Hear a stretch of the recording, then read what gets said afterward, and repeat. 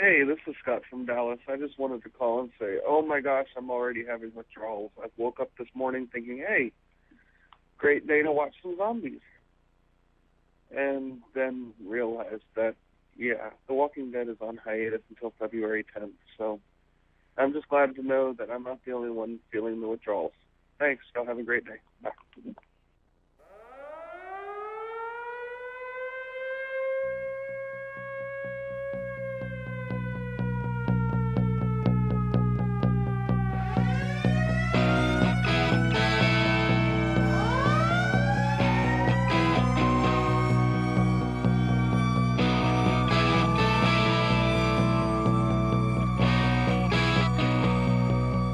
This is The Talking Dead, a podcast dedicated to the AMC TV show The Walking Dead.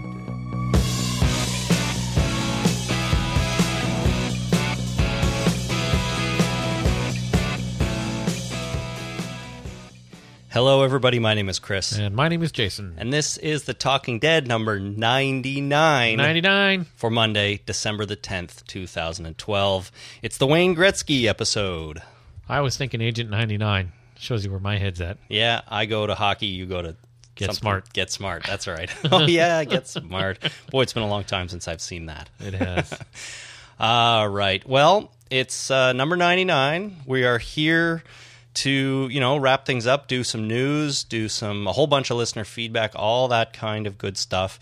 And not only that, but we are doing a trial run of a live broadcast for next week. Now, nobody knows that, and if you don't tune in now, it's going to be too late when you hear this. Well, and this is who you telling? Who are you telling? I'm just letting the people know that we're practicing before we go, all pro next week. So you're saying you should tune in now? No, I'm saying tune in next week. Next week, which is when the live broadcast number 100 is going to take place. Right. And to just start us off, I'm going to play this right now. Mark from California called in with a minor correction. Hi, it's Mark in California. Guys, I just wanted to let you know, I just listened to your podcast. It's a great show. I've been a loyal listener for over a year now. But just wanted to let you know your live broadcast, I think you advertised that you're going to have it on Monday, December the 16th. The 16th is actually a Sunday. It seems like it would be Monday, December the 17th. I'm sure you probably got other calls on this. In case you didn't, glad I could give you the heads up. Anyway, take care, guys. Great show. Keep up the good work. Bye-bye. What's the matter with you? I'm an idiot. You can't get the date right. No, I cannot get the date right. And I can't even pay attention long enough to determine that you were, in fact, wrong. I was wrong. And Mark, thank you for sending that in. You are indeed the only person who called or wrote in to let me know that I'm a boob, and deservedly so. So the live show is next Monday, December 17th. 17th. Not 16th as I advertised last week. Nope.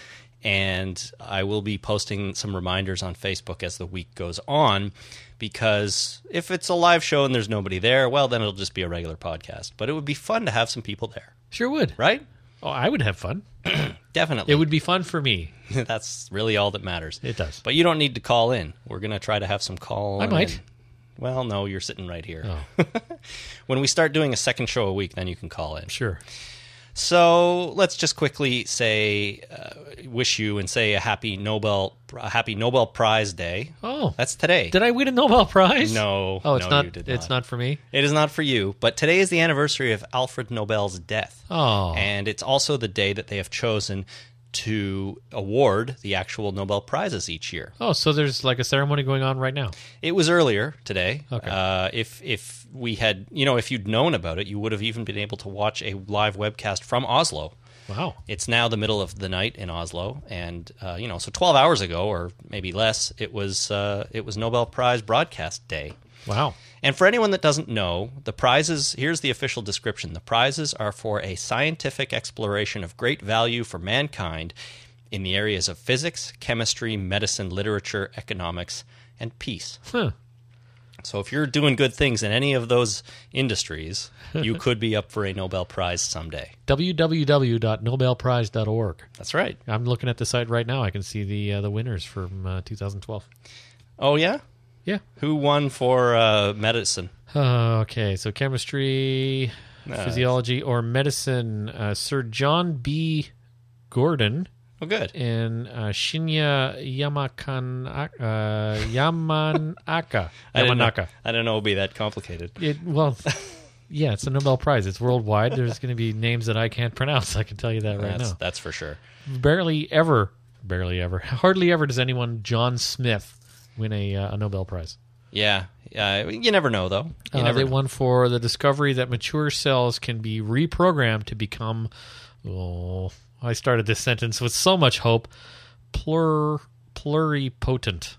Pluripotent? Pluripotent? I don't know. That sounds better than pluripotent. Well, it sounds plural and very potent. Potently plural. It sure does. So that's actually really nice that mature cells can be reprogrammed to be that. Maybe that means that you can take mature cells and reprogram them to be some other kind of cell and, say, replace cancerous cells, for example. Yeah. That sounds like a good thing. I'm looking the word up. All right. Well, you do that. But thank you. Congratulations to all the Nobel Prize winners today. Yeah, absolutely. And you've done mankind a great service. Yeah, I don't understand the definition, so we're moving on. So let's move on. First thing we're going to do is something we haven't done in a little while. Oh, cool. The Walking Dead News. Now, that was kind of a lie that we haven't done this in a little while. Absolute lie. I was going to call you on it. We haven't done we've done ratings news. We haven't done some actual news items in a while. But there is some Walking Dead news, and it's actually mostly video game related this week. Oh, cool. So let's get right into that. The first item is that Telltale's Walking Dead game, which we've played most of, and we'll be finishing soon. It won 3 awards at the Spike TV 10th Annual Video Game Awards. Cool. Would you like to know what they are? I would. So the first one, Best Downloadable Game. Nice. Good award. That's good. Best Adapted Game. Oh, from a pre-existing property. From a pre-existing property. And the Game of the Year. Oh. Best Game of the Year. Game of the Year. Yeah. Oh, that's fantastic. It won the Game of the Year. Now, Telltale as a studio also won Studio of the Year, so there was sort of 4 awards in there. Nice. But The Walking Dead won those 3 prestigious Spike TV video game awards. That's fantastic. Along with that, we should let people know that the retail box version of the game comes out tomorrow, December 11th. By the time you're hearing this, it may be, in fact, in stores. Cool. So if you haven't played it or you want to go pick up all 5 at once instead of downloading them, you can get a physical disc in your local GameStop or whatever you have near you. I thought you were going to say in your local grubby little hands. No. You can go to GameStop and then get a copy in your grubby little hands. Yeah, if you absolutely. Want. And bring it home and pop it in and give it a try. And it's the Game of the Year, people. It's pretty good. And, I'll just say right now, we are going to do a podcast where we review the last couple of chapters of it. We're trying to find time to get around to that, and I promise we will. But I'll just say right now that Chapter 4 and 5... Well, I haven't played 5 yet, but 4 was great. The game is just getting better and better, so I expect 5 to be fantastic. Cool. And I'm really excited to play it, which I'll probably do over the holidays if I can. Well, yeah. All right. In other Walking Dead video game news, the Activision game that's upcoming. Yeah, I'm looking forward to that. Starring the Reedus brothers. It now has a title. That title is The Walking Dead: Survival Instinct. Nice. And the other news is that Norman Reedus and Michael Rooker will, in fact, be voicing the characters in the game. That's good. So it would be a loss without that. It would. It wouldn't be as cool. It's definitely going to be more authentic if we have their voices on there, right out of the show. Yep. The game is being released in 2013. That's the most accurate date we have so far. That's a very narrow window in geologic time. In geological terms, yes. In geological terms, it's already happened. Well, exactly. Yeah. So we could all be playing it now if we were rocks. But we're not, so we have to wait for the passage of time until 2013, sometime in 2013. If we were rocks, we wouldn't care about that wait. That wait would be nothing. Probably. Wouldn't care about much, actually. Yeah. It comes out for PS3, Xbox 360, and PC. It didn't seem to be that there was a Mac version of it in case you're a Mac user or a Mac gamer. That's too bad. It's too bad, but there are other options there for you. Mm-hmm. So that's Walking Dead Survival Instinct sometime in 2013. Last item in the news, as we blow through these, is that free Comic Book Day is coming up in May of next year. Mm-hmm. They do this every year. Free comic books are given away at comic book stores around I guess North America, maybe the world. I would imagine they do it everywhere. I couldn't tell you. And it's a fun day because it's all about comics. It's all about comic stores. You can go, you can meet other people, get some free comics, and just hang out and have a good time. Now, this is on comicbook.com, but it was announced by Image that The Walking Dead will have a special for Free Comic Book Day, written by Robert Kirkman, with art by Charlie Adlard. And the cover to the special is by Cliff Rathburn. Nice. And it will contain a brand new Tyrese short story. Oh. It will reprint short stories featuring Michonne, the Governor, and Morgan. Well, that'd be fun. So the Michonne story is likely the Michonne origin that was in Playboy earlier this year. I don't know about... Oh, and the Governor one, there is a little Governor sort of origin comic out there that was released that I haven't seen yet, so that'll be fun. And I'm not sure what the Morgan one is. I don't know. I can't think of any Morgan one-offs that were out there anymore. Can't think of any either. But we'll get them all in one comic here, and it's free. And apparently, this is the only place where the Tyrese story will be printed. So if you want to get it, make your way to your local comic book store next May 4th, 2013. May the 4th be with you. That's the day, Star Wars Day next year. Yep. So I plan to do that, and I usually go to Free Comic Book Day and just see what's there. Mm-hmm. It's fun. I have yet to go to Free Comic Book Day. Well, you don't have a comic store as convenient to you anymore. I had do you? one really close, but then they moved farther away. Yeah. So now it's not convenient. It doesn't work. You could always come over here and go with me. It was right next to the M&M Meats.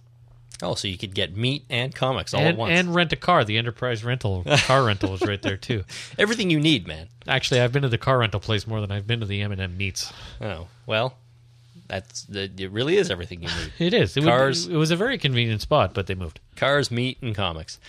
So that's May 4th, 2013, Free Comic Book Day, Walking Dead special being published by Image with some exclusive stuff in it. There you go. That's the Walking Dead news for this week. How about that? That's cool. That's amazing. Short and sweet. All right. The rest of the show is going to consist of listener feedback and holy crap, did you see that? Now, the listener feedback we're going to do is broken up into some parts.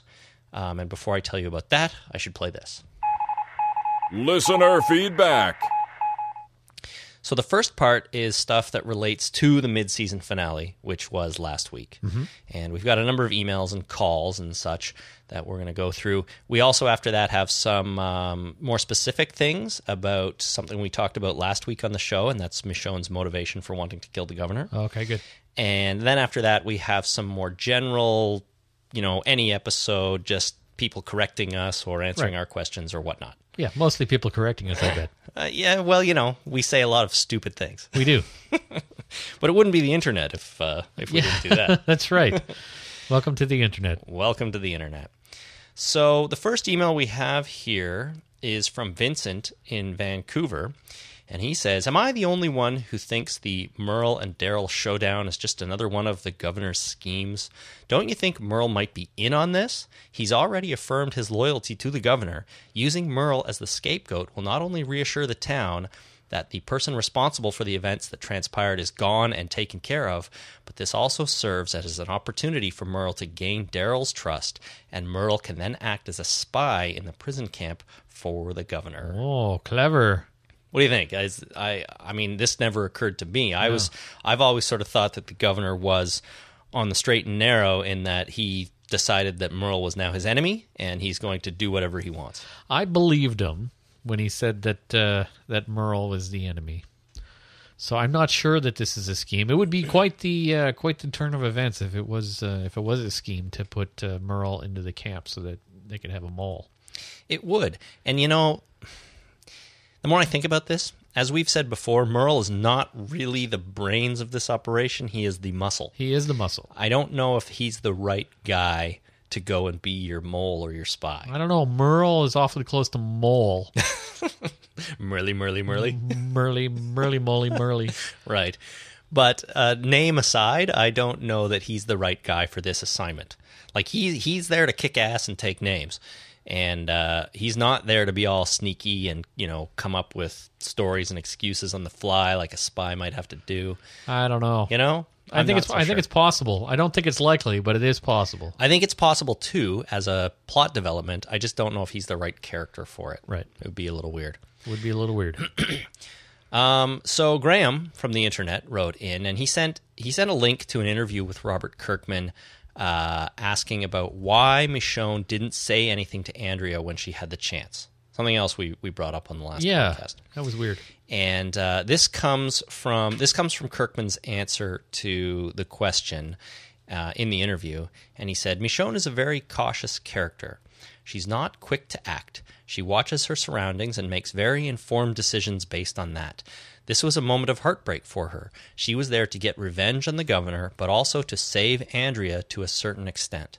By allowing Andrea to see her in that moment out of context, she knew that there was nothing she could say that wouldn't seem like she was trying to hide something or justify her actions in some way.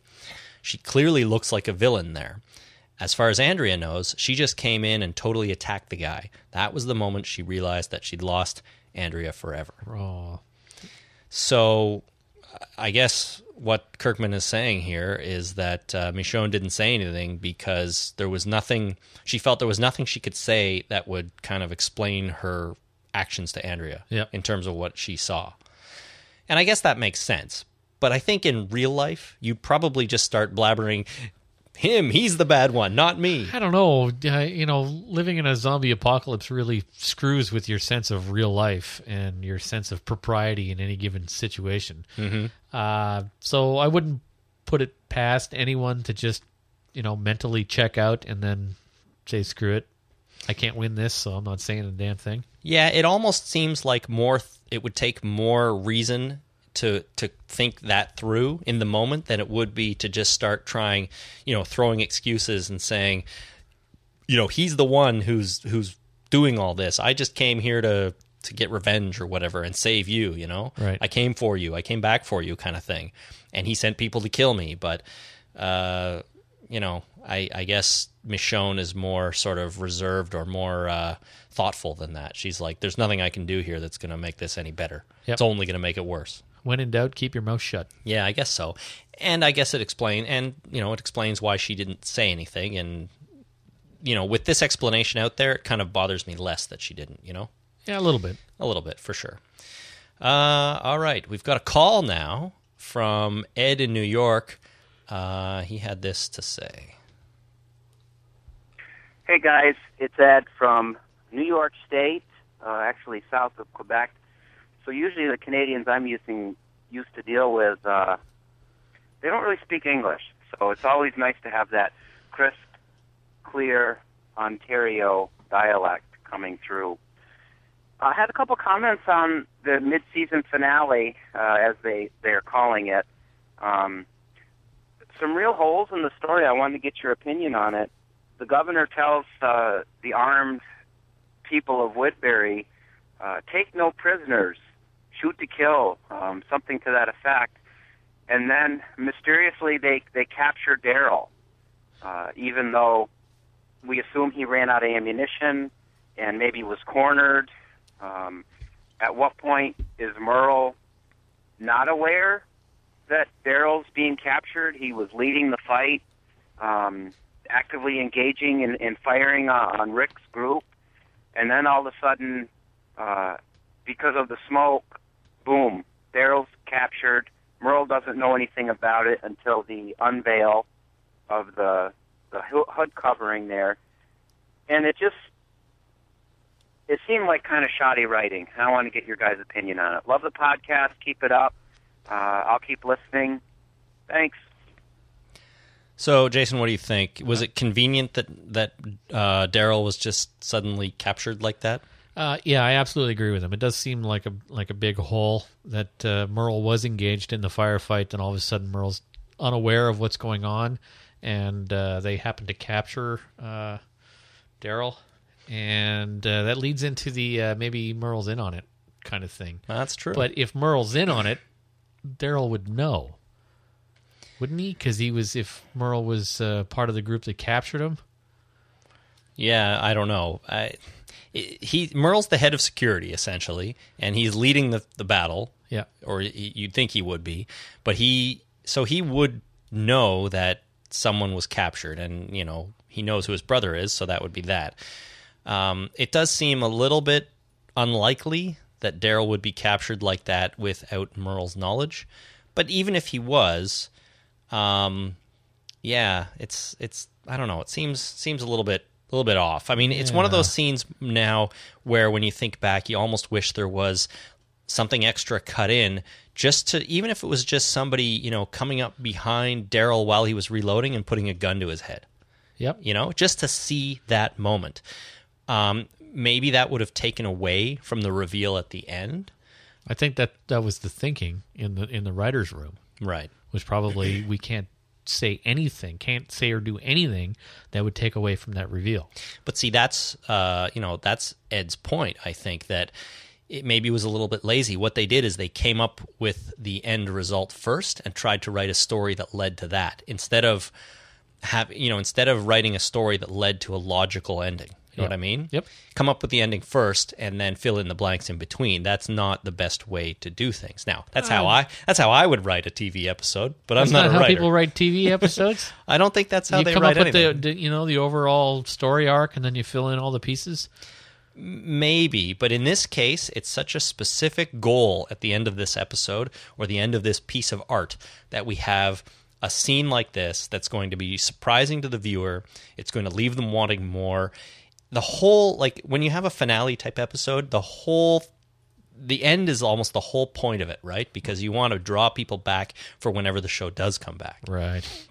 And I think it would be so tempting as a writer to come up with this end bit and then sort of write everything else leading to that, which may not serve the story as well. Right. Now, I don't mean to, rag on writers. I am not a writer. I have no idea what their process is. There's no way I could do it. It's not my thing. Well, I'm a programmer. I would write the same way, I think. Come up with the structure, fill in all the pieces, tweak and change as things are needed. And it would end up being a garbled mess. It would, but it's also a little bit different because you can always, you always, as writing a program, you know what the outcome needs to be, right? Well, yeah, that's in an ideal world, yeah. I suppose, yeah. And then also you have more opportunity to go back and adjust your approach to meet that goal. Once a TV show is on the air, it's done. Well, yeah, I mean, you release programs too, right? I rarely have control over everything I've done in my career. That is true. Going back years, you can't go and change something now. But okay, that's true. I mean, I see that. But anyhow, similar to how they got into that building, Rick and the rescue team. Yeah, it was just sort of suddenly they were there. And in this case, it was suddenly Daryl was captured and nobody knew. Yeah. And the one person who should know didn't. There was some big holes there. A little bit, I think. A little bit there. Shenandoah from West Virginia wrote in, sorry if I'm pronouncing that name wrong, but she's been listening to the show for a long time, so she's written in before, and I think I've gone through pronouncing her name incorrectly in the past. Sweet. So, it's hard to remember these things. Good times. Now, she wrote in to let us know that according to AMC, Sasha is Tyrese's sister, not daughter. I said daughter last week. I did. Okay. But it's his sister. Okay. Younger sister, I would imagine. The reason I went for daughter is because I think he called her baby. And I don't know. It just feels weird to call your sister that, but maybe that's just I think it's weird to call anybody that. No, honestly. No. Daughter is totally different. Wife, that's fine. If it's your your daughter is your baby. So it's weirder when somebody calls you daddy. Yeah, unless it's your kid. Well, yes, okay, kids, granted. Girlfriend, wife, not so good. Yeah, that's in weird. my opinion. But a lot of people do that. They call, daddy or. Parents do that in the presence of their children. Well, I know that. That's not unusual. No, I'm talking in the weird, creepy kind. Yeah, the weird, creepy daddy. Well, it's Tyrese's Sasha is Tyrese's sister. Right. I'm glad we cleared that up. We've put that to bed. Now, she continued, and this is a bit comic spoilery, people. If you don't want to hear a spoiler from the comic, she really just references something that happens in the comic in relation to one of the characters that showed up in Tyrese's group. Okay. So if you don't want to hear that, then skip ahead a little bit.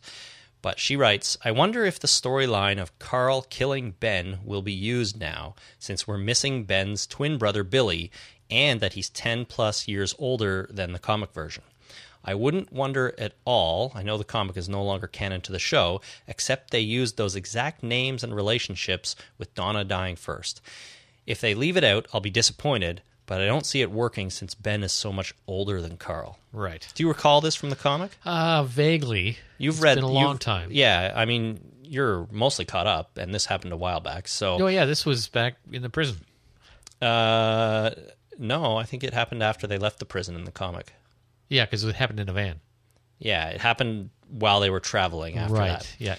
But anyways, I didn't think of that when Ben was introduced, but that is a fairly pivotal moment in Carl's character, development. It is. And we might get that in the show now. We might get that. That'd be interesting. That would be cool. I'd be sort of looking forward to seeing that. You know what? These days, Carl, I'm liking him so much on the show, I want to see more of him do all kinds of awesome stuff. Awful, horrendous stuff. Awful, horrendous, and, shocking stuff. Yeah. That's also awesome. Also awesome. All right. So Heather from Ithaca and Allison from Indianapolis also wrote in with similar points. Here's what Heather had to say. This has to do with Oscar. I just listened to the last podcast, and you keep mentioning that they had to leave Oscar behind. I don't think they just left him. I might be wrong, but when I was watching the episode last night, I was almost certain I saw Maggie shoot Oscar in the head after he was wounded during the firefight. And this is something, we weren't sure last week, but it is absolutely true. I went back. Maggie puts a bullet in Oscar before she runs away. Oh, there you go. So he gets shot by Wolverine Shane. Yep. And then Rick, takes out Wolverine Shane. Maggie's screaming, Rick, come on. And Oscar's on the ground. She puts a bullet in him. Now, the camera is shot from her, I think her sort of knees up. So you don't see his body on the ground. But she shoots down into the ground right where he fell. Right. It's clear what she was doing. Yeah. She was putting him out of his misery so he wasn't going to come back. Now, maybe she should have just left him, let him reanimate, and then terrorize the people of Woodbury for a while. Wow, that's still... It wouldn't have worked, but, might have been hilarious. Yeah. Hilarious. Could have been. So Oscar is not coming back. He is not coming back as a zombie or a living character, and it's thanks to Maggie. Dead is dead. Dead is dead, that is for sure.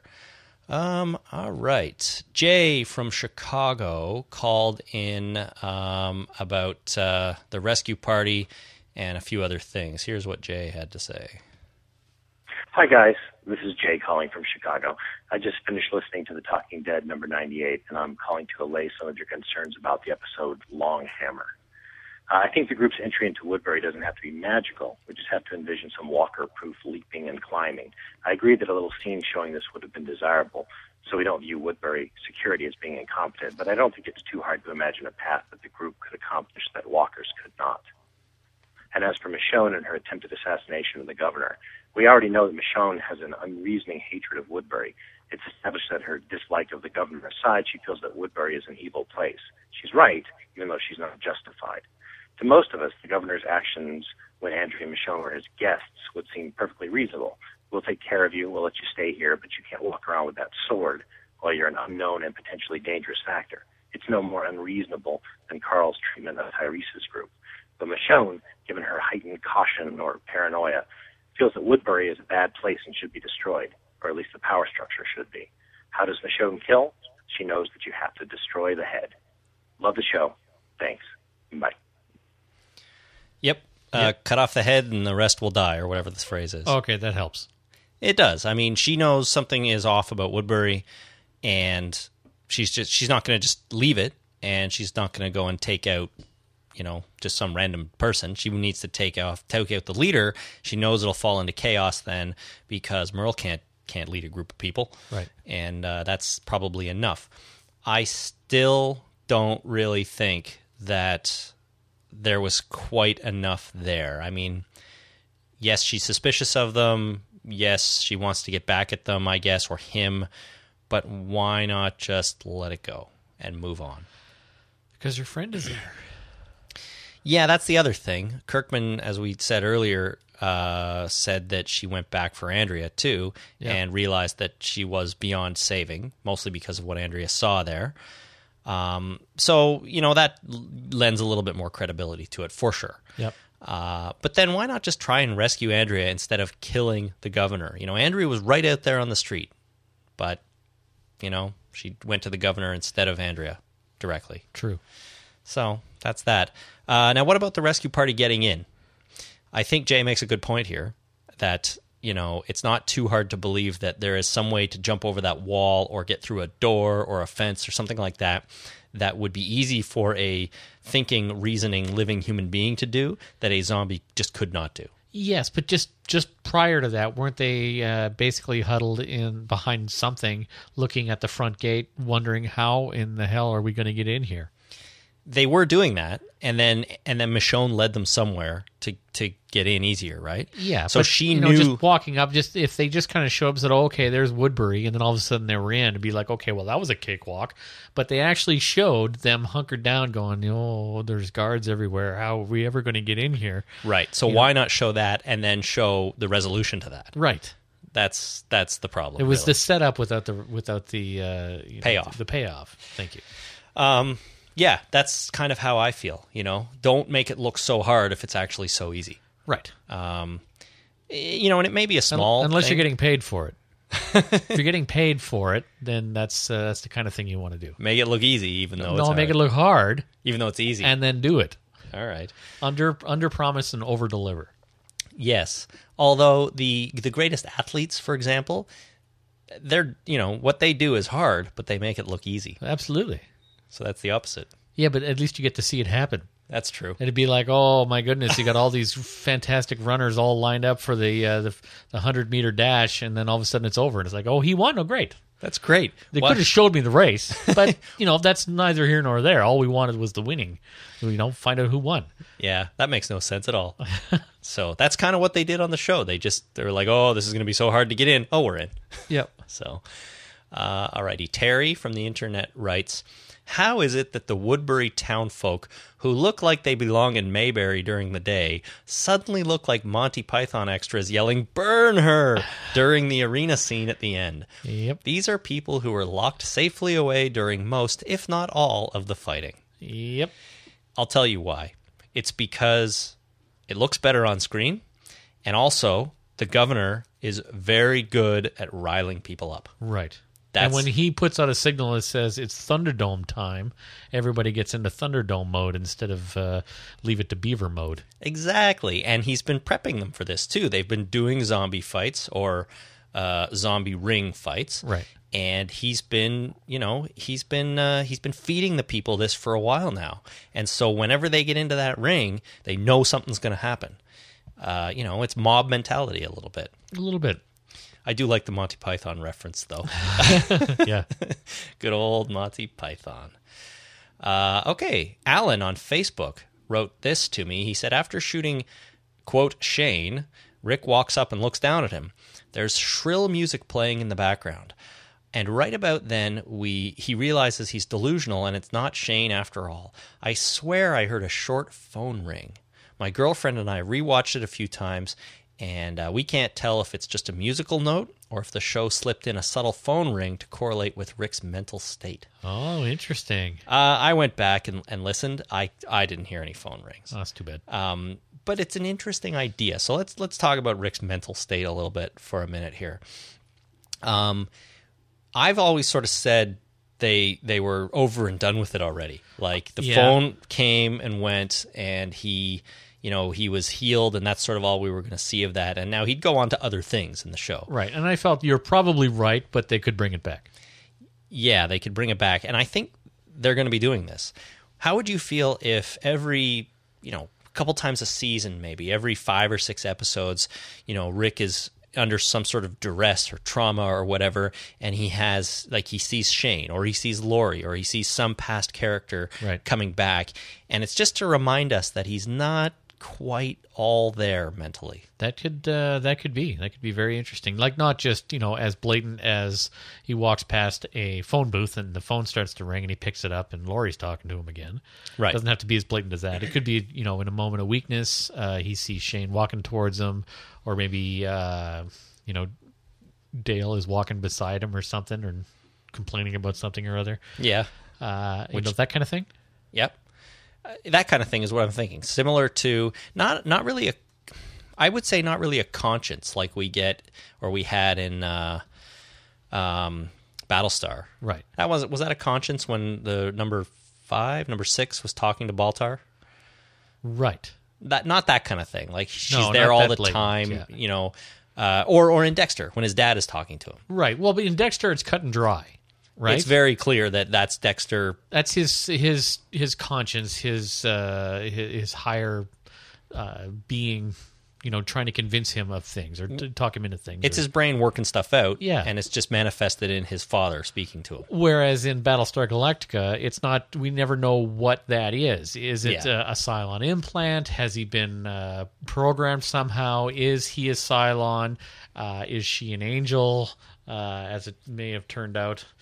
But, it's not as cut and dry. Here, it would be cut and dry, as in if you see somebody show up that is already dead, Rick's crazy. But I don't want it to happen as often as, say, Dexter. It really works in Dexter, I think. Oh, because he's a character. Yeah, he's a character, and he's got this inner turmoil to a certain extent that just manifests as his dad, itself as his dad. Right. Rick has that too, but I don't want to see Shane hanging out every episode, which we're not going to see. Because he's got other work to do. Yeah, Bernthal is not a part of this show anymore.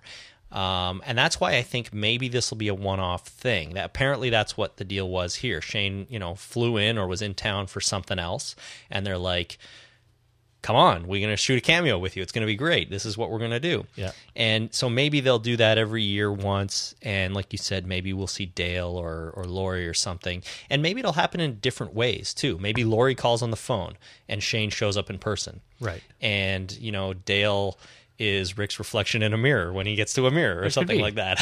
Yeah. And I wouldn't mind that. I just don't want it to happen too often. There's enough other stuff going on, I think, that we don't really need to be reminded all the time that Rick is a nut job. Right. And just to speak about phones ringing or hearing phones ringing, there was, in a past life, I was a drummer, and I played in various bands, and I had this one cymbal. Technically, you're still a drummer. Well, that's true. Once a drummer, always a drummer. Yeah.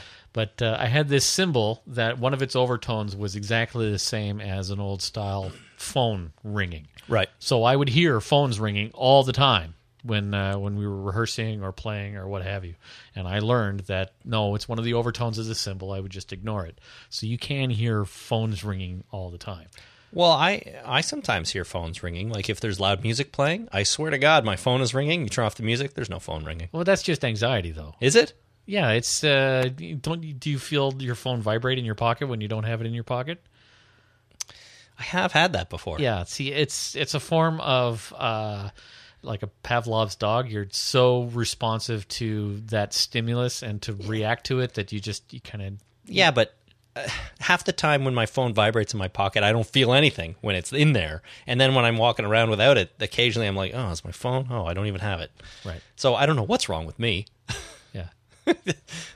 In that respect, anyway. Anyway, yeah, you can definitely hear the overtones of phones ringing in music and in the background of things. So I have no doubt that we've all heard that. All right. Well, as long as Rick isn't walking around, with a phone on his face the whole time, or well, he's got that two-way radio that he was trying to talk to Morgan. Whatever happened to that? Yeah, I don't know if that hasn't showed up at all. Now it's been a busy time since been they a got year, to the 10 prison. months or so, but maybe he gave up on that. Yeah, I don't know, but they have power now, don't they?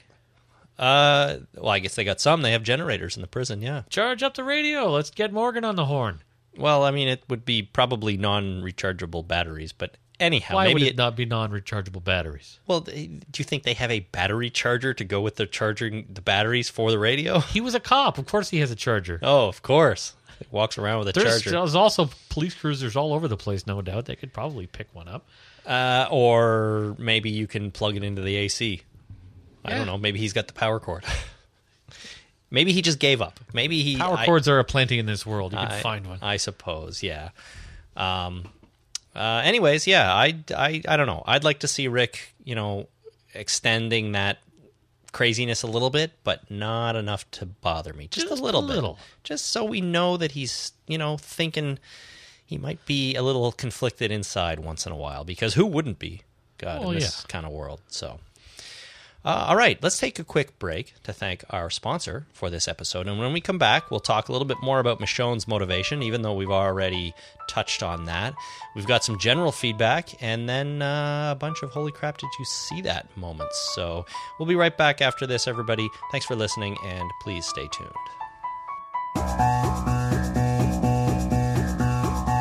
You told me you loved me, unaware and when. Come sunrise, surprise, surprise, the joke's on me again. I know you don't love me, you know I don't care. Keep it hidden, better did I say the world was fair.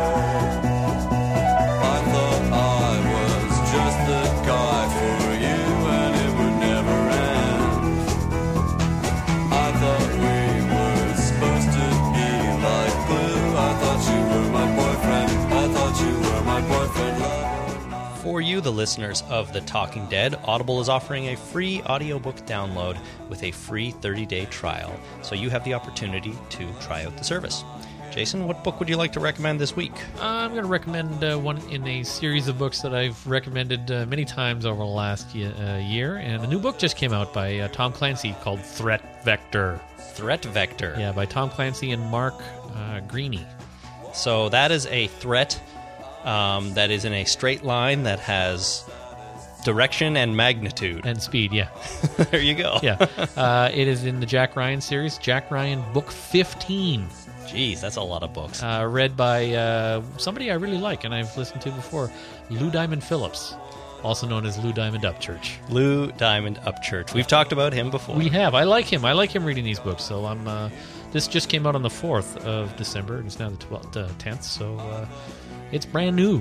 Very new. Brand new. That's great. If you want to get Threat Vector or any other of Audible's 100,000 title catalog in fiction, nonfiction, periodicals, biographies, anything you can imagine, you can head over to audibletrial.com/talkingdead. That's audibletrial.com/talkingdead for a free audiobook. I wanted you tonight. I walked around a lot, wishing you were here to keep me from sleeping with anyone who might want me or even not. Some guys have a beer and they'll do anything.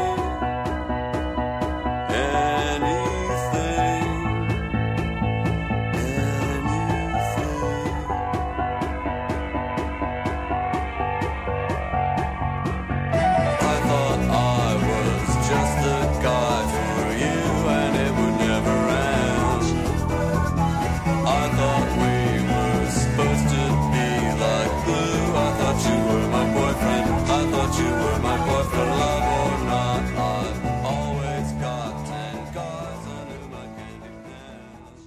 All right, and we're back. So we're going to talk a little bit now about Michonne's motivation a little bit more. We've got a couple of emails here from people regarding, why Michonne would go back, what she wanted to do, and, what gave her enough reason to go back and want to try and kill the governor. Right. The first one comes from Glenn in Australia, and he says, she had been pursued after leaving Woodbury by Merle and the others who had the stated intent of hunting her down on the governor's orders. She would have heard these were the orders when the pursuers, including Merle and Red Pants What's in Your Pocket, were talking about them. Yay. Knowing that the governor had apparently ordered her killing would have sent Michonne back to Woodbury to take his life. So we sort of said that, Right. He sent people out to kill her, which I guess is enough for most people, or at least for Michonne. Right. If it were me, I might have been like, I'm never going near that place again because they've got a hit out on me, and as soon as I show my face, I'm going to get shot in it. They have a wall. They have guns. They have people that want to kill me. Exactly. So what am I doing going near They're this back place? there. I'm over here. I'm going that way. But not everyone takes that attitude, I suppose, Nope. and Michonne decided to go back and do it. Now, Susan from North Carolina writes, she has 3 reasons, but she comes to a similar conclusion. And she says, first of all, the governor sent 4 men to hunt her down and kill her. She doesn't necessarily know that Merle lied to the governor and told him she's dead, so for all she knows, he'll be sending more men to kill her until the job is done. Right. The second reason is that she thinks, and has pretty good evidence, that they killed those military guys when they were supposedly going to rescue them. The third reason is that she witnessed Merle kidnapping 2 people who were just minding their own business and getting baby formula.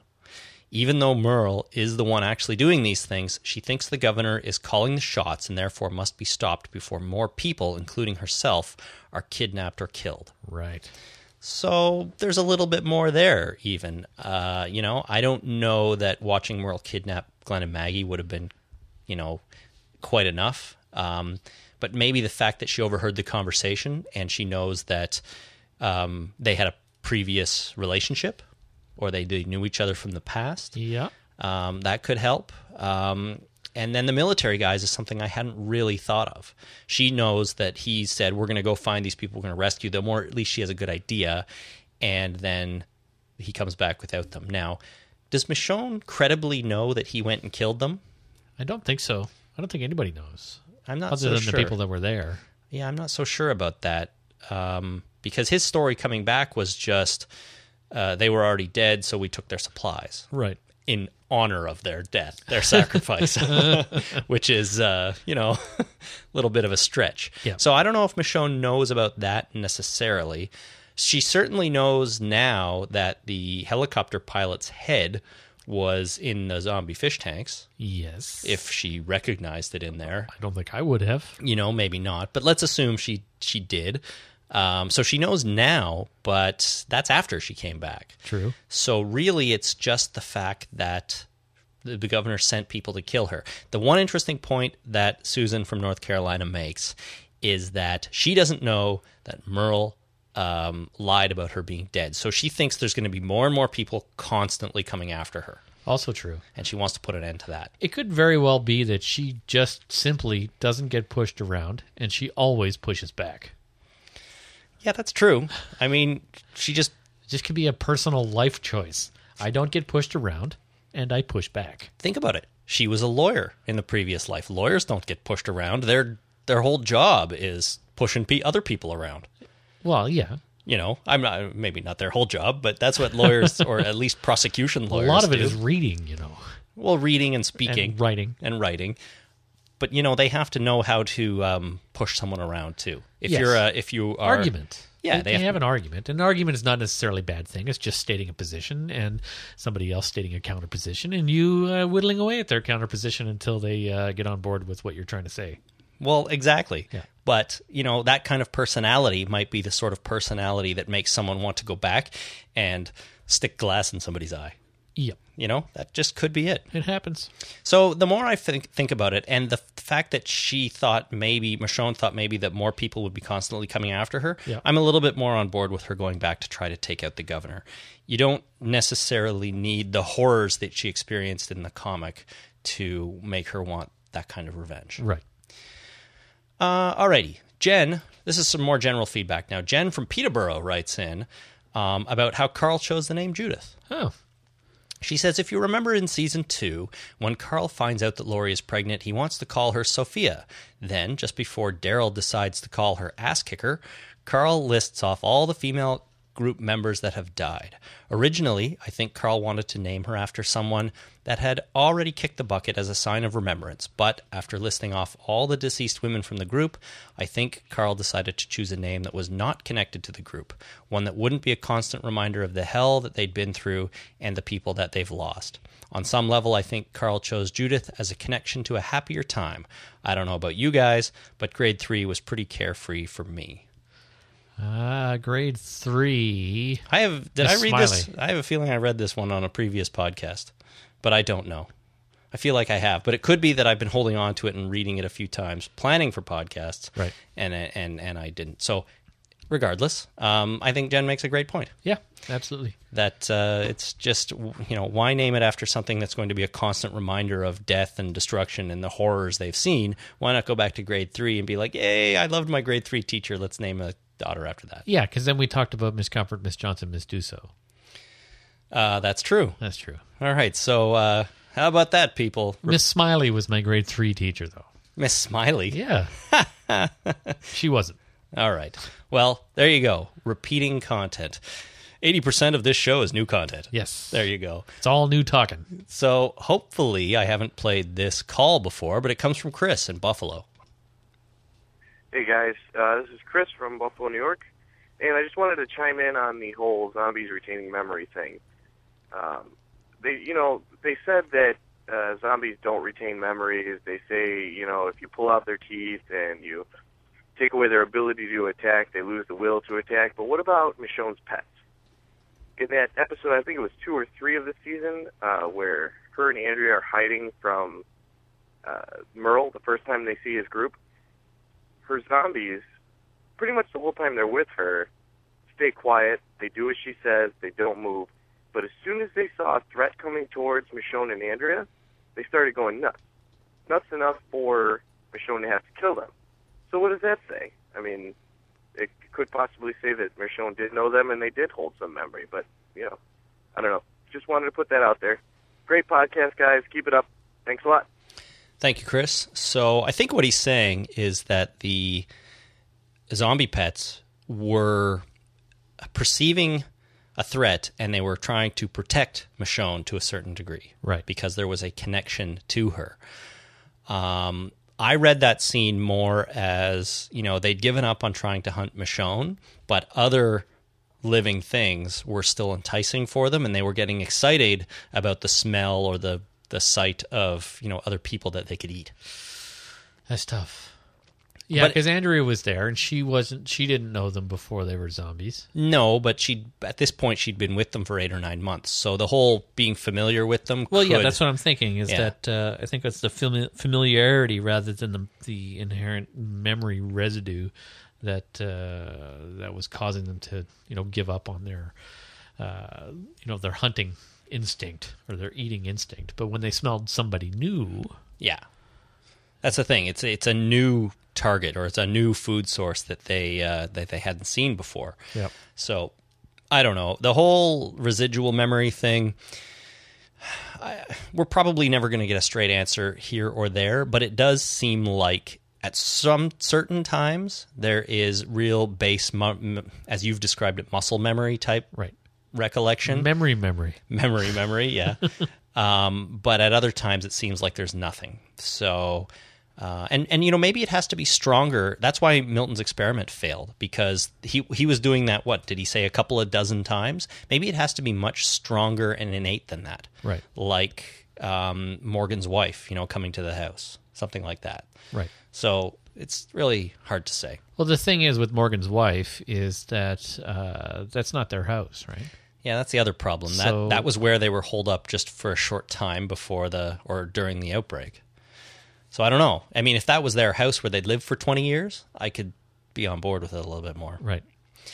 Alrighty. So Nikki from upstate New York, regular listener, I'm going to play 2 calls from her. The first one... At the same time or in serial? Consecutively. Consecutive, okay, good. With a small break in between. All right. Here is the first one. She has something to say directly to you, I believe. To me? Yeah. It's probably a correction. Not really. Oh, okay. Hi, Chris and Jason. This is Nikki from upstate New York. I wanted to throw my 2 cents into Jason's inquisiting of what is in Red Pants' pocket. Oh. So I'm going to go with, because I am a smoker, and it's about the size of a cigarette pack, but I'm pretty sure it's a pack of cigarettes.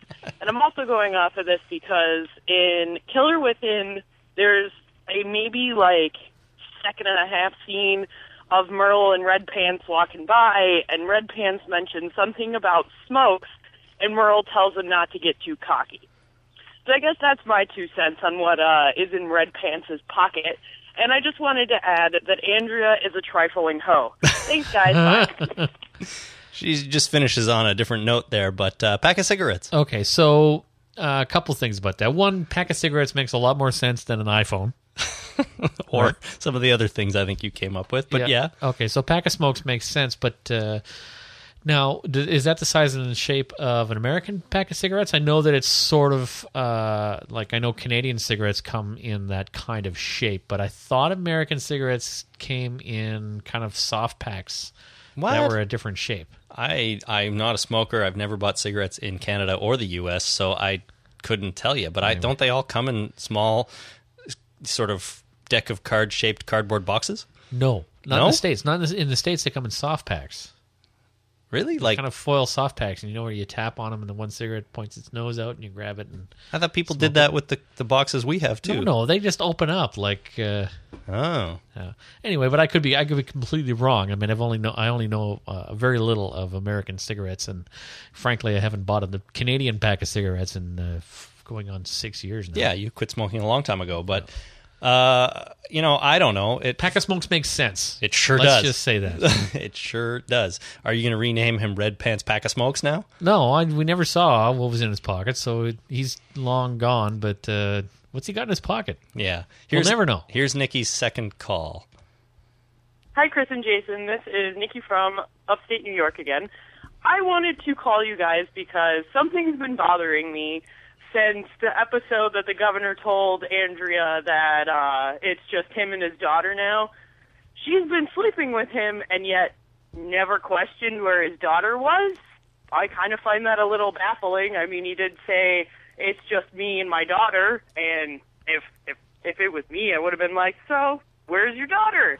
I just wanted to know what you guys thought about that, and I look forward to listening to the next podcast. Bye. Excellent point. Very good question. You sit there and you say to someone, I was married. She died in a car accident before all this happened. It's just me and my daughter now. And you proceed to have a relationship with this person, and you never think to ask, where is she? Yeah. Why isn't she here? Like, what do you mean it's just you and your daughter now? Yeah, exactly. You'd think I'd have met her by now. I mean, it's like that absolutely makes no sense, and I can't think of anything to explain it. So much happens off camera. Like, they're able to get into places, they're able to get out of places, they capture people, they do things that are, maybe it just came up off camera. But that's BS, because... Oh, she's dead. Everything happens, like, when you watch a TV show, you see what? A fraction of 1% of the actual real lifetime that these people would have, Yeah. And you see the important bits that tell a story. And, it's admittedly insane to start arguing about things like this as if these were real people or real events that were happening in the world. That's true. They are not. But we can only judge a show based on what they show us and tell us. And when you have a line like, it's just me and my daughter now, and then the daughter turns up to be dead and Andrea's all surprised... it really strikes me as odd that she wouldn't be like, where is she? And then the governor would have to make up some sort of excuse, but that's the kind of thing the audience sort of would like to see, I think. Right. And it weakens the whole thing when you come up with these inconsistencies. Now, do we just pay too much attention? Probably. Well, probably. Probably. But, we're not the only people, I don't think, that are following it this closely. So, I don't know. Maybe the daughter is, maybe she's older and she's out, doing other things around Woodbury and she has her own apartment. I don't know. These sorts of things need to be answered. Yes. But they aren't. They are not. Eric from Fredericton gave us a call, Fredericton, New Brunswick, and he had this to say. Hey, Chris, Jason. My name is Eric calling from Fredericton, New Brunswick. The reason I'm calling is in regards to the last episode of Walking Dead. It just seems like The Walking Dead, just like their token black guy, as soon as there's a second character showing up, that is a black color, they have to kill him so that the next guy shows up. It started with T-Dog, and then when he died, Oscar showed up, and then now Oscar gets killed, and then all of a sudden we get the guy from the book. What's his name again? You can do it. Tyrese. Tyrese showing up from the comic book. So it just looks like they have to pass from one guy to another. It just made me laugh. Great show. Great TV show and great podcast, guys. Continue what you're doing. Bye. Thank you, Eric. It does sort of feel like that. And, they just moved from one black character to another, and they just keep killing them off. I don't know. Hopefully that's a pattern that won't continue. Hopefully not. Now, to be fair, lots of other people have died on the show, too. And, I don't know, it's just a little odd that they introduce a new one right as the old one gets killed. That's true. So, I have a feeling Tyrese is going to stick around for a while. I sure hope so. I hope so, too. We never know. And I think I said last week, every time I think I've got something figured out on this show, they do the opposite, or they completely throw me off. So pretty much. We will see. Chris from Chicago writes in. He says, just wanted to mention that it seems like the show's content has been drifting closer and closer to what we see in the comics. Last season's major points seem to diverge significantly from the book, and even the beginning of this season had some big differences, particularly with the governor. But as we've moved further and further into the season, the developments have become more recognizable. The governor now has his eye patch and is more obviously villainous. Tyrese has made an appearance. Michonne is now working with the group, more or less, and Rick has his moment with the telephone conversations with the dead. So I know I'm springing this on you, but do you feel like the show is diverging a little closer to the comic than it had been leading up to this point? Absolutely. In this season, for sure. I think so, too. And I hadn't really, put much thought into it for a while because, a long time ago we decided that you can't really compare the two. They are their own beasts, and one isn't going to necessarily line up with the other. Nope. But you can always look for the bits and pieces that they pull, right, from the comic and the similarities. And I do think, as Chris says, there are more lately than we've had maybe in season 2 and or at any point during the run so far. Right. Is that a good thing? Sure. Well, why not? I mean, it's nice to see things from the comic in the show. It's familiar, absolutely. But I don't know if it's good or bad. It just is. If they need to choose the right things from the comic, not just do it so that we can sit there going, oh, I know what that is, or, that kind of thing. Yeah. Similarities makes you feel comfortable and happy that you're seeing things live and in action that you've seen in the comic book. But differences keeps you on your toes and on the edge of your seat. Exactly. Yeah. And this seems to be clearly a Glenn Mazzara thing, and since he took over from Frank Darabont.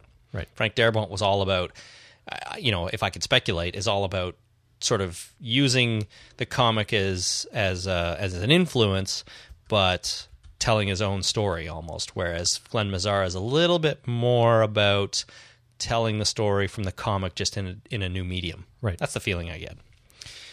Jason from the internet writes about whether Daryl is going to survive or not now that Tyrese is on the scene. Right. And he says Daryl is safe on that show, I'm sure, at least until the video game he will star in comes out. Period. Right. And I think that's a very good point. Yeah. They're not going to kill off Daryl, or Merle probably, until that game is out and sold its X number of millions of copies, and that character then can be put out to pasture. Yeah, I thought that I think that might have occurred to me off the air. I was thinking, yeah, they can't do that until the game's out. Right. Well, yeah. I mean, they kill him now. The game comes out 8 months from now. Because I'm gonna guess right now that 2013 means fall 2013. I don't know. Games, a nice summer game. Maybe, but I don't know. Why not leave it till the fall? Co-market with the launch of season 4 of the show. True. All those kind of things. What are we? How many months until then? Almost 12 months, 10 months, 78 months. We can get up to maybe coincide with issue 115 of the comic or something like that. Right. 120 if we're lucky. And I don't know. I'd be surprised if we see it before then. Anyways, I'm pretty sure Jason has a point that they aren't going to kill off Daryl before that game comes out. Right. Otto from the internet sent in a bunch of points about the show, and I decided to choose this one. He writes, I'm distracted by Rick's hairline. Seriously. Okay. It's been several seasons, and I'm still distracted by it. I know an artificial hairline when I see it. I Googled him, and I'm definitely right. He used to have less hair. So how much is real hair? Does he wear a piece? Did he have hair replacement, or do you just add a little on top in the makeup department? I need to know. Then comes David Morrissey. More weird hair. I Googled him too. Some of those pictures look like they came right out of a Hair Club for Men ad. I'm sure we are all distracted by this, right? What? No one else is? Are you perhaps suggesting I might have some issues of my own that I'm projecting on these guys? Well, I'll have you know. Well, okay, you may be right. Right. Now, in a little bit more seriousness, Otto goes on to say, to give us a prediction. He says, my prediction is that Merle will join Rick's group. A hallmark of this show is always that there must be division and strife within the group. Right now, they don't have that. Merle will join the group and take up that position. Oh, that's a good point. So this is the opposite kind of what we were thinking before, where Merle would become a spy. Not quite the opposite. Maybe it's both. Maybe it's both. That's what I was trying to say, yeah. Damn it, I cut you off. No, that's fine. That's fine. He'll be a spy and therefore join the group. Not bad.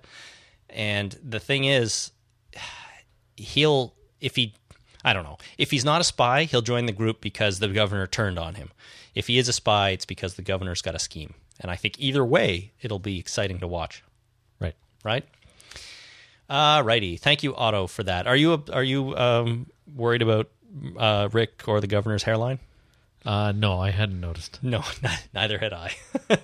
So, Otto, you may be the only one. Yeah. I'm just saying.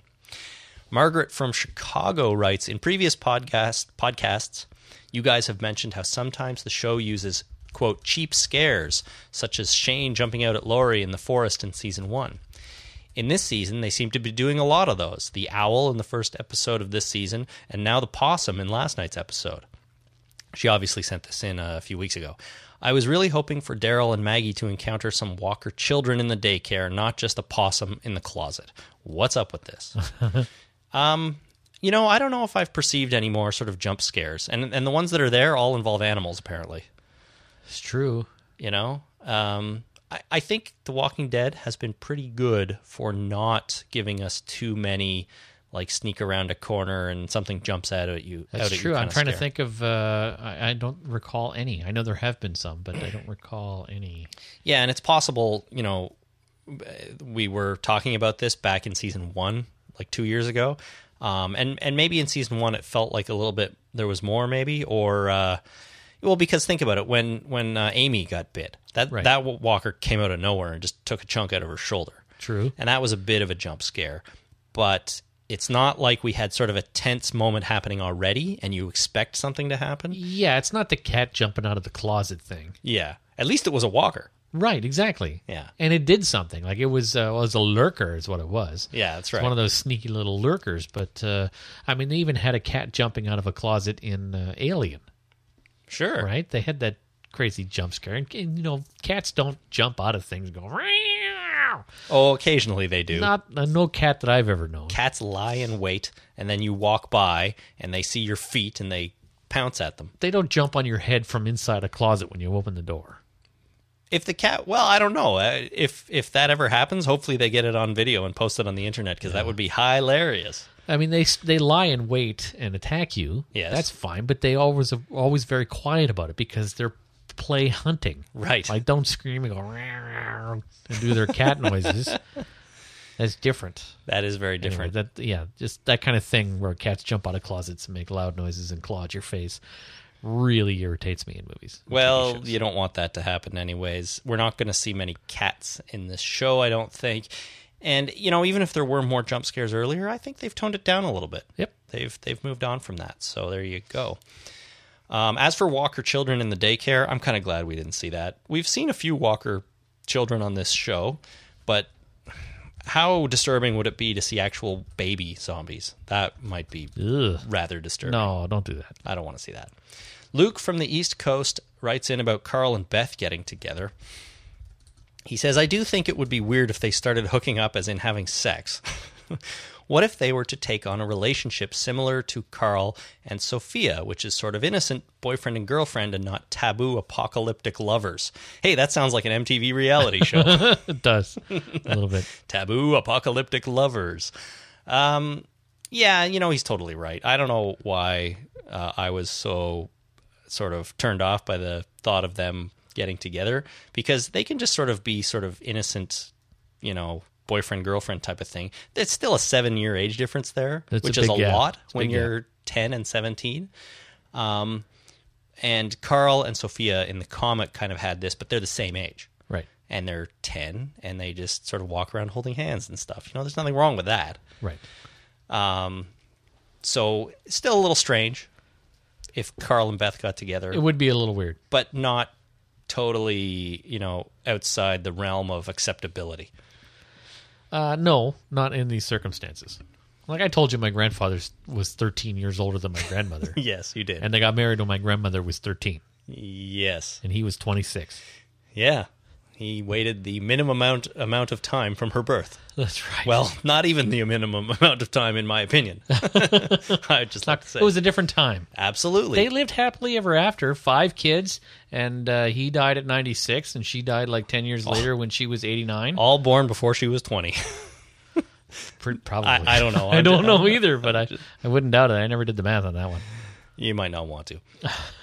It's a different time. Either back in the 20s or whenever that was? 40s? 1912. Really? Yeah, he was born in... no, it was 1926. Okay. 25, because he was born in 1899. So 1920s, zombie apocalypse, might as well be the same thing. Well, yeah, it's a different time. You get married and you have a bunch of kids. That's right. Okay, very good.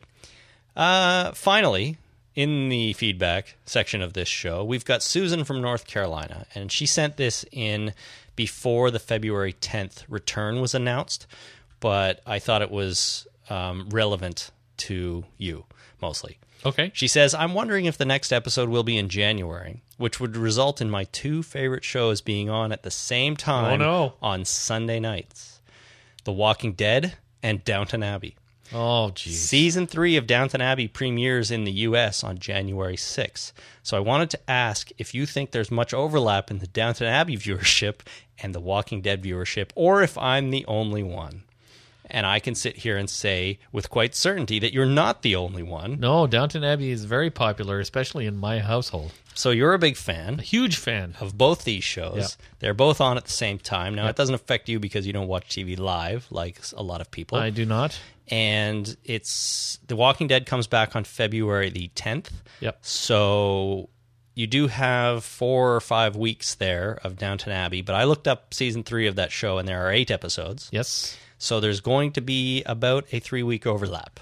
Right. When The Walking Dead comes back. So some people, including Susan, is going to have to make some hard choices about what to watch live, it sounds like. Now, I know they were offering it on iTunes. I don't know if they're actually offering it ahead of time in the States, as opposed to, like, I know they have a preview up right now of Downton Abbey Season 3. I don't know if you can pre-buy the season and you have to wait till February, or if you can get them now. I'm not sure. You mean because they've aired in the UK already? Yeah, they've aired in the UK. Right. So you can probably get them in the UK iTunes store, but if they're premiering in the US, a lot of people just, watch it when it's on in their area. So you might be able to get them already. Yeah. Or if you're tricky enough, you might be able to get them. But if not, we're going to have a little bit of an overlap here. So I think there's probably not a great deal of overlap in the viewers of these two shows. Yeah. But there's got to be some. It would be a tough call. Because Downton Abbey is a fantastic show. I love that show. Someday I'll watch it. You should. You should watch them all tonight after the podcast. No.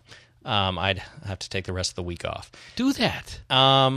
Yeah, my wife's been bugging me to watch it. She really, really wants to, but I just feel like I've had a few people tell me how good it is, and if I watch it, it's never going to live up to that hype.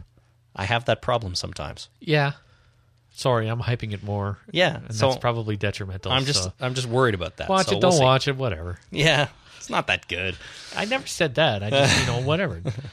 Don't watch it. All right. Well, someday I might, but if you are a fan of both... You finally watched the Dexter and you like that. Yeah. But look how it took me 7 years to start watching Dexter, almost 6.5 years. Yeah, well, you should learn from that why wait? Show is good. Watch show. True. It's just I didn't have quite the build-up to Dexter. But anyways, Dexter is good, and I quite enjoy it. Good. And I'm sure I'll enjoy Downton Abbey someday, too. Yep. All right, moving on to this. Holy crap. Did you see that? All right, we got an email from Tyler on the internet and another one from Glenn in Australia. Glenn in Australia wrote in on Facebook, but here's what Tyler had to say. So this is kind of a random thing I noticed, but when Daryl and Merle are in the pit together, there's a sweeping shot from the crowd that basically goes behind and shows the legs of Short Shorts Girl. Is this the same short-shorted Olympic archer from Guard Duty with Andrea? Who knew her legs would make another appearance? Oh, that's nice. And they did. And I didn't notice. Yeah, I don't know. Yeah, you clearly don't recall the scene, but it's there. We focus on a pair of legs wearing short shorts, and we're looking at the action through them in the ring. Right. It's a strange shot. I never even noticed Short Shorts Girl the first time. I noticed her because she had a big bow, but I didn't notice she was wearing short shorts. Yes, you're paying attention to the important things, clearly. Apparently. Anyways, her legs made another appearance in the show. So nice. We've seen her twice now, and maybe we'll see other parts of her in future episodes. Who knows? Yep. Jeff from the internet writes, my holy crap, did you see that moment for this episode was probably when Michonne was almost begging Rick to take her. It's so refreshing to see a strong person such as her have a moment where she needs Rick's group. Right. Michonne has been, standoffish, to say the least. With about everybody. And, that's really the first moment where she's kind of shown a little bit of weakness, or submissiveness. Right. So there you go. Holy crap. Matt from New Jersey sent 3, and this was my favorite.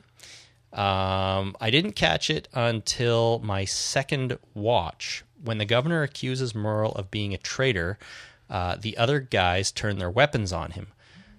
Schubert, the man who usually has the bow and arrow, has Daryl's crossbow. We find out 5 seconds later or so that Daryl has been captured, but still, it was a quick shot which prematurely shows you Daryl is caught. Oh, they let the cat out of the bag. 5 seconds ahead of time. Yep. I didn't notice that anybody was holding his crossbow, so interesting, but I guess you're going to confiscate his weapon. That's the first thing you do when you capture somebody. Yeah. And why not use it? Yeah. Against a crossbow. Against his own brother. Oh, the irony.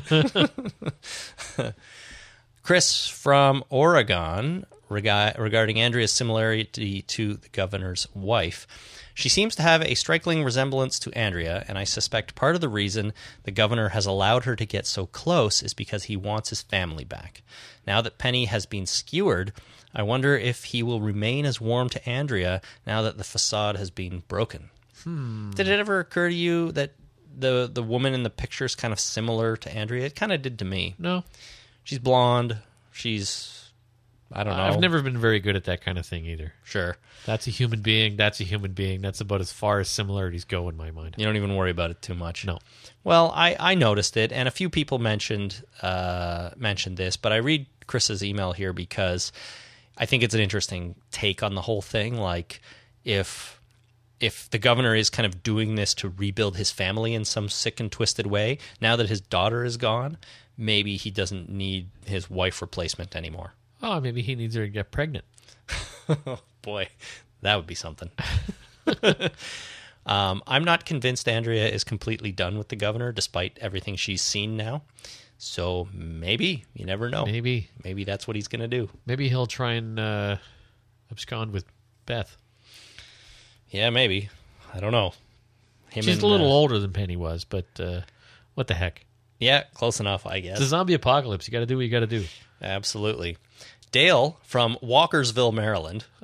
Like, that couldn't write itself. That's not a coincidence. Maybe he made it up. I don't know. I didn't look at it. I'm looking that up. He writes, in the prison, when Carl and Herschel hear the scream, someone says, "Is that Carol?" The response is, "No, she's in the guard tower with Axel." This is Glenn and Maggie's love nest. What's more, Carol previously gave Axel the brush off when he asked her if she was a lesbian. And what will this do to Carol and Daryl's relationship? Oh, man. So Carol's up there with Axel in the love tower, and we know what that means. And now when Daryl comes back, she's going to be all cold on him. It's kind of a bummer, I think. It's a bit of a bummer. A bit of a bummer. Yeah. I'm a bit stuffed up today. I don't know why. Nah, you'll be okay. But yeah, good point. It sort of occurred to me that they're up there, and that's what happens up there, but who knows? Maybe they really were just keeping watch. Yep. I don't know. It could be perfectly innocent. Probably not, though. Maybe if he was giving her the advanced class up in the guard tower. Yes. Boy, howdy. That's probably what he would say. Yeah. Finally, Hilario from Brooklyn, New York writes, I noticed Carl's silencer looks like a screwed-off chair leg. I know Rick had a modified mag light, and I've seen something similar with a plastic soda bottle in the movie No Country for Old Men. So, holy crap, where did they get the skills and know-how to do this? And holy crap, how didn't they blow their own hands off? That's true. I got no concept of how easy or difficult it would be to fashion a silencer out of some other device, like a chair leg or a flashlight. No clue. But if TV's taught me anything, it has taught me that it seems like it's pretty easy. Yeah. Because if TV's taught me anything, or if this show has taught me anything, people's heads are really soft. Well, that we know for sure based on this show. And but you can make silencer out of a soda bottle, a chair leg, or a flashlight. Or a pillowcase. Presumably other stuff. Yeah. People use pillowcases all the time in TV. No, an actual pillow, though, right? Well, yeah, pillow. In a pillowcase. Because you shoot through the pillow. Yeah. Okay, that's what I meant. A pillow. Pillowcase full of pillow. Right. But if we see, Rick running around with a gun in one hand and a pillow in the other, it's not going to work. No. It's definitely not going to work. Well, if you got to be quiet, you got to be quiet.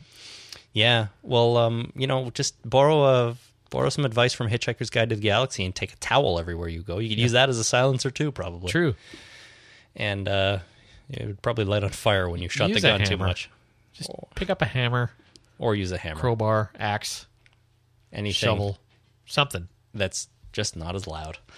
Okay, Walkersville, Maryland is a real place. It is, eh? Yeah. All right. Okay, well, that was Dale from Walkersville, Maryland. So he has a strong connection to the show. I'm trying to find a population. Ooh, 5,800 people. That's not that many. That's not a very big place. Anyhow, that is all we've got for this episode. So thanks for tuning in, everybody. So let's remind about next week again. Is there anybody in that chat room that we're recording right now? Yeah, we peaked at about 16 or 17 people. There's 12 people on right now. There's a few people chatting in the chat room. I responded a couple of times. Did you? Yeah, that's exciting. Mostly they think you're very aware of the camera. Really? Yeah, I told them you probably forgot it was there. No, you know what? I started looking at it more. Hi, everybody. After I posted on Facebook that we're doing this, which was halfway through the episode. So before that, I didn't pay attention to it at all. But that is neither here nor there. Next week. Oh, Lurkersville, Texas. Somebody just announced on the message board. Lurkersville. Walkersville and Lurkersville. That's great. Is that person from Lurkersville, or they currently live in Lurkersville, Texas. That is extremely cool. Very, very cool. I don't live in anywhere as coolly named as that. Toronto. Yeah, exactly. The meeting place, I believe it means. Well, there you go. All right, so next week, Monday, December 17th. At 8 p.m., we are going to start. We will likely be here setting up before then, so if you want to get the real behind-the-scenes experience, come early. We'll just let her run, right? Absolutely. Turn it on, let her run. Totally. We'll try to have a better camera so you can see both of us. Yeah, this camera is really crappy. All you can see is my hands. There's Jason's hand. Somebody said it was like the Addams Family with the hand. What was his name? You can see my clock up there. I don't know if you can tell the time and my screens. Yeah.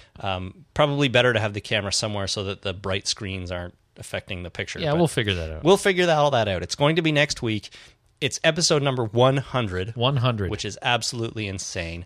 And we'll get the Skype going, and we'll try to get people to call in and talk to us live. So if you have something to say or whatever, we'll sort that all out, and you can be added on Skype in real time and call in and just chat. And I think it'll just be a big free-for-all, anything goes next week.